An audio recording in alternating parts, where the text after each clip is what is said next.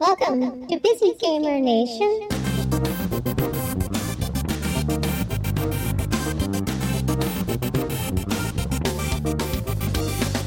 My name's Nathan Fouts. I'm from Mommy's Best Games. I'm Amy Fouts. I am the business side of the company. My husband is the program and developer, sound engineer, and the vision behind the games. Nathan has been in the industry for 10 years, working for companies like Endspace, Running with Scissors, and Insomniac. And he decided it was time to do his own stuff. Since he can do the art and the programming, he decided to go for it. That was in 2007. So Mommy's Best Games started with Weapon of Choice.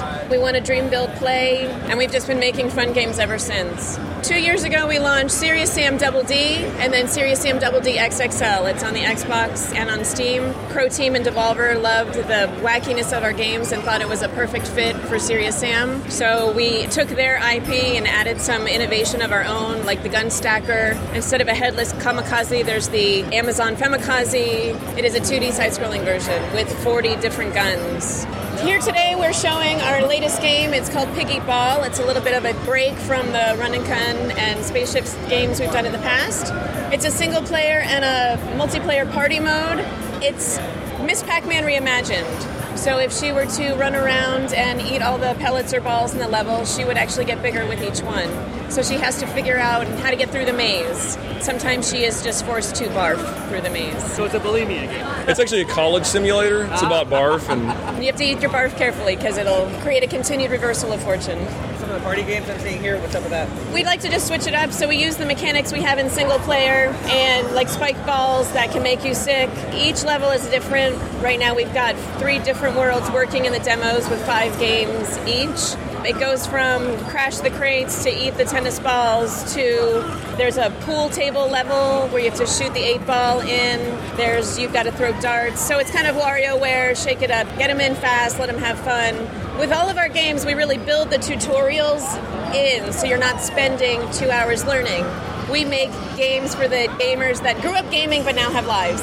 They've got jobs, they've got families, they don't have time to spend 2 hours learning how to play a game. Or relearning, as the case may be. Right. So we give you a nice, even in our old games, a nice tasty nugget you can get in, feel like you did something, had some fun, played some games, but you didn't have to spend all night learning how to do it. So tell me, where did this game come from? Where did you get the idea? back in 2013, before Towerfall came out, there was like a movement in the indie community to make like 4-player local co-op games, and a lot of them were about deathmatch, which is awesome. I like deathmatch and killing guys, but I wanted to try to make a party mode where it wasn't about killing. So I had to come up with something very strange. So making sandwiches and throwing up? Yeah, it's almost like a WarioWare kind of party game, but just a new thing. So the modes are crazy. There's like making sandwiches, there's the grabbing the star, there's getting fat, there's racing, there's eating ice cream, dodging asteroids. It just keeps changing as you go. So how many different games are there? Right now, I think we've got about 15 or 20, and we're going to try to expand it as we go. In the final game, there's going to be at least 6 unique worlds, and per every world, there's going to be at least 5 different levels in the party mode, and those will have a lot of different modes in them.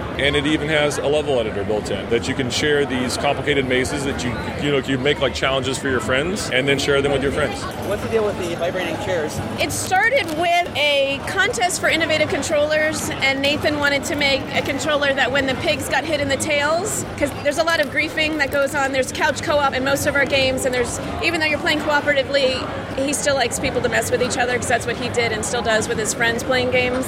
So in the game, if you hit a pig's tail, they're going to lose some points, or they're going to barf up some balls, or they're going to slow down. So we decided as your tails get hit, you should feel it in real time. So it started with the idea of a slight shock, and as business, I toned that down.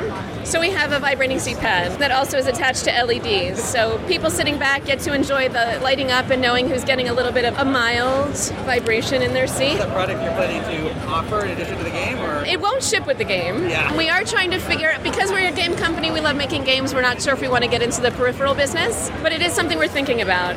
At the very least, we will share the idea and the schematics at some point of how to do it. Somebody can make it themselves. Absolutely. We just used an Xbox controller, some wire, a Dr. Scholl's vibrating pad, and some flexible LED lights. Nice. And a little bit of ingenuity.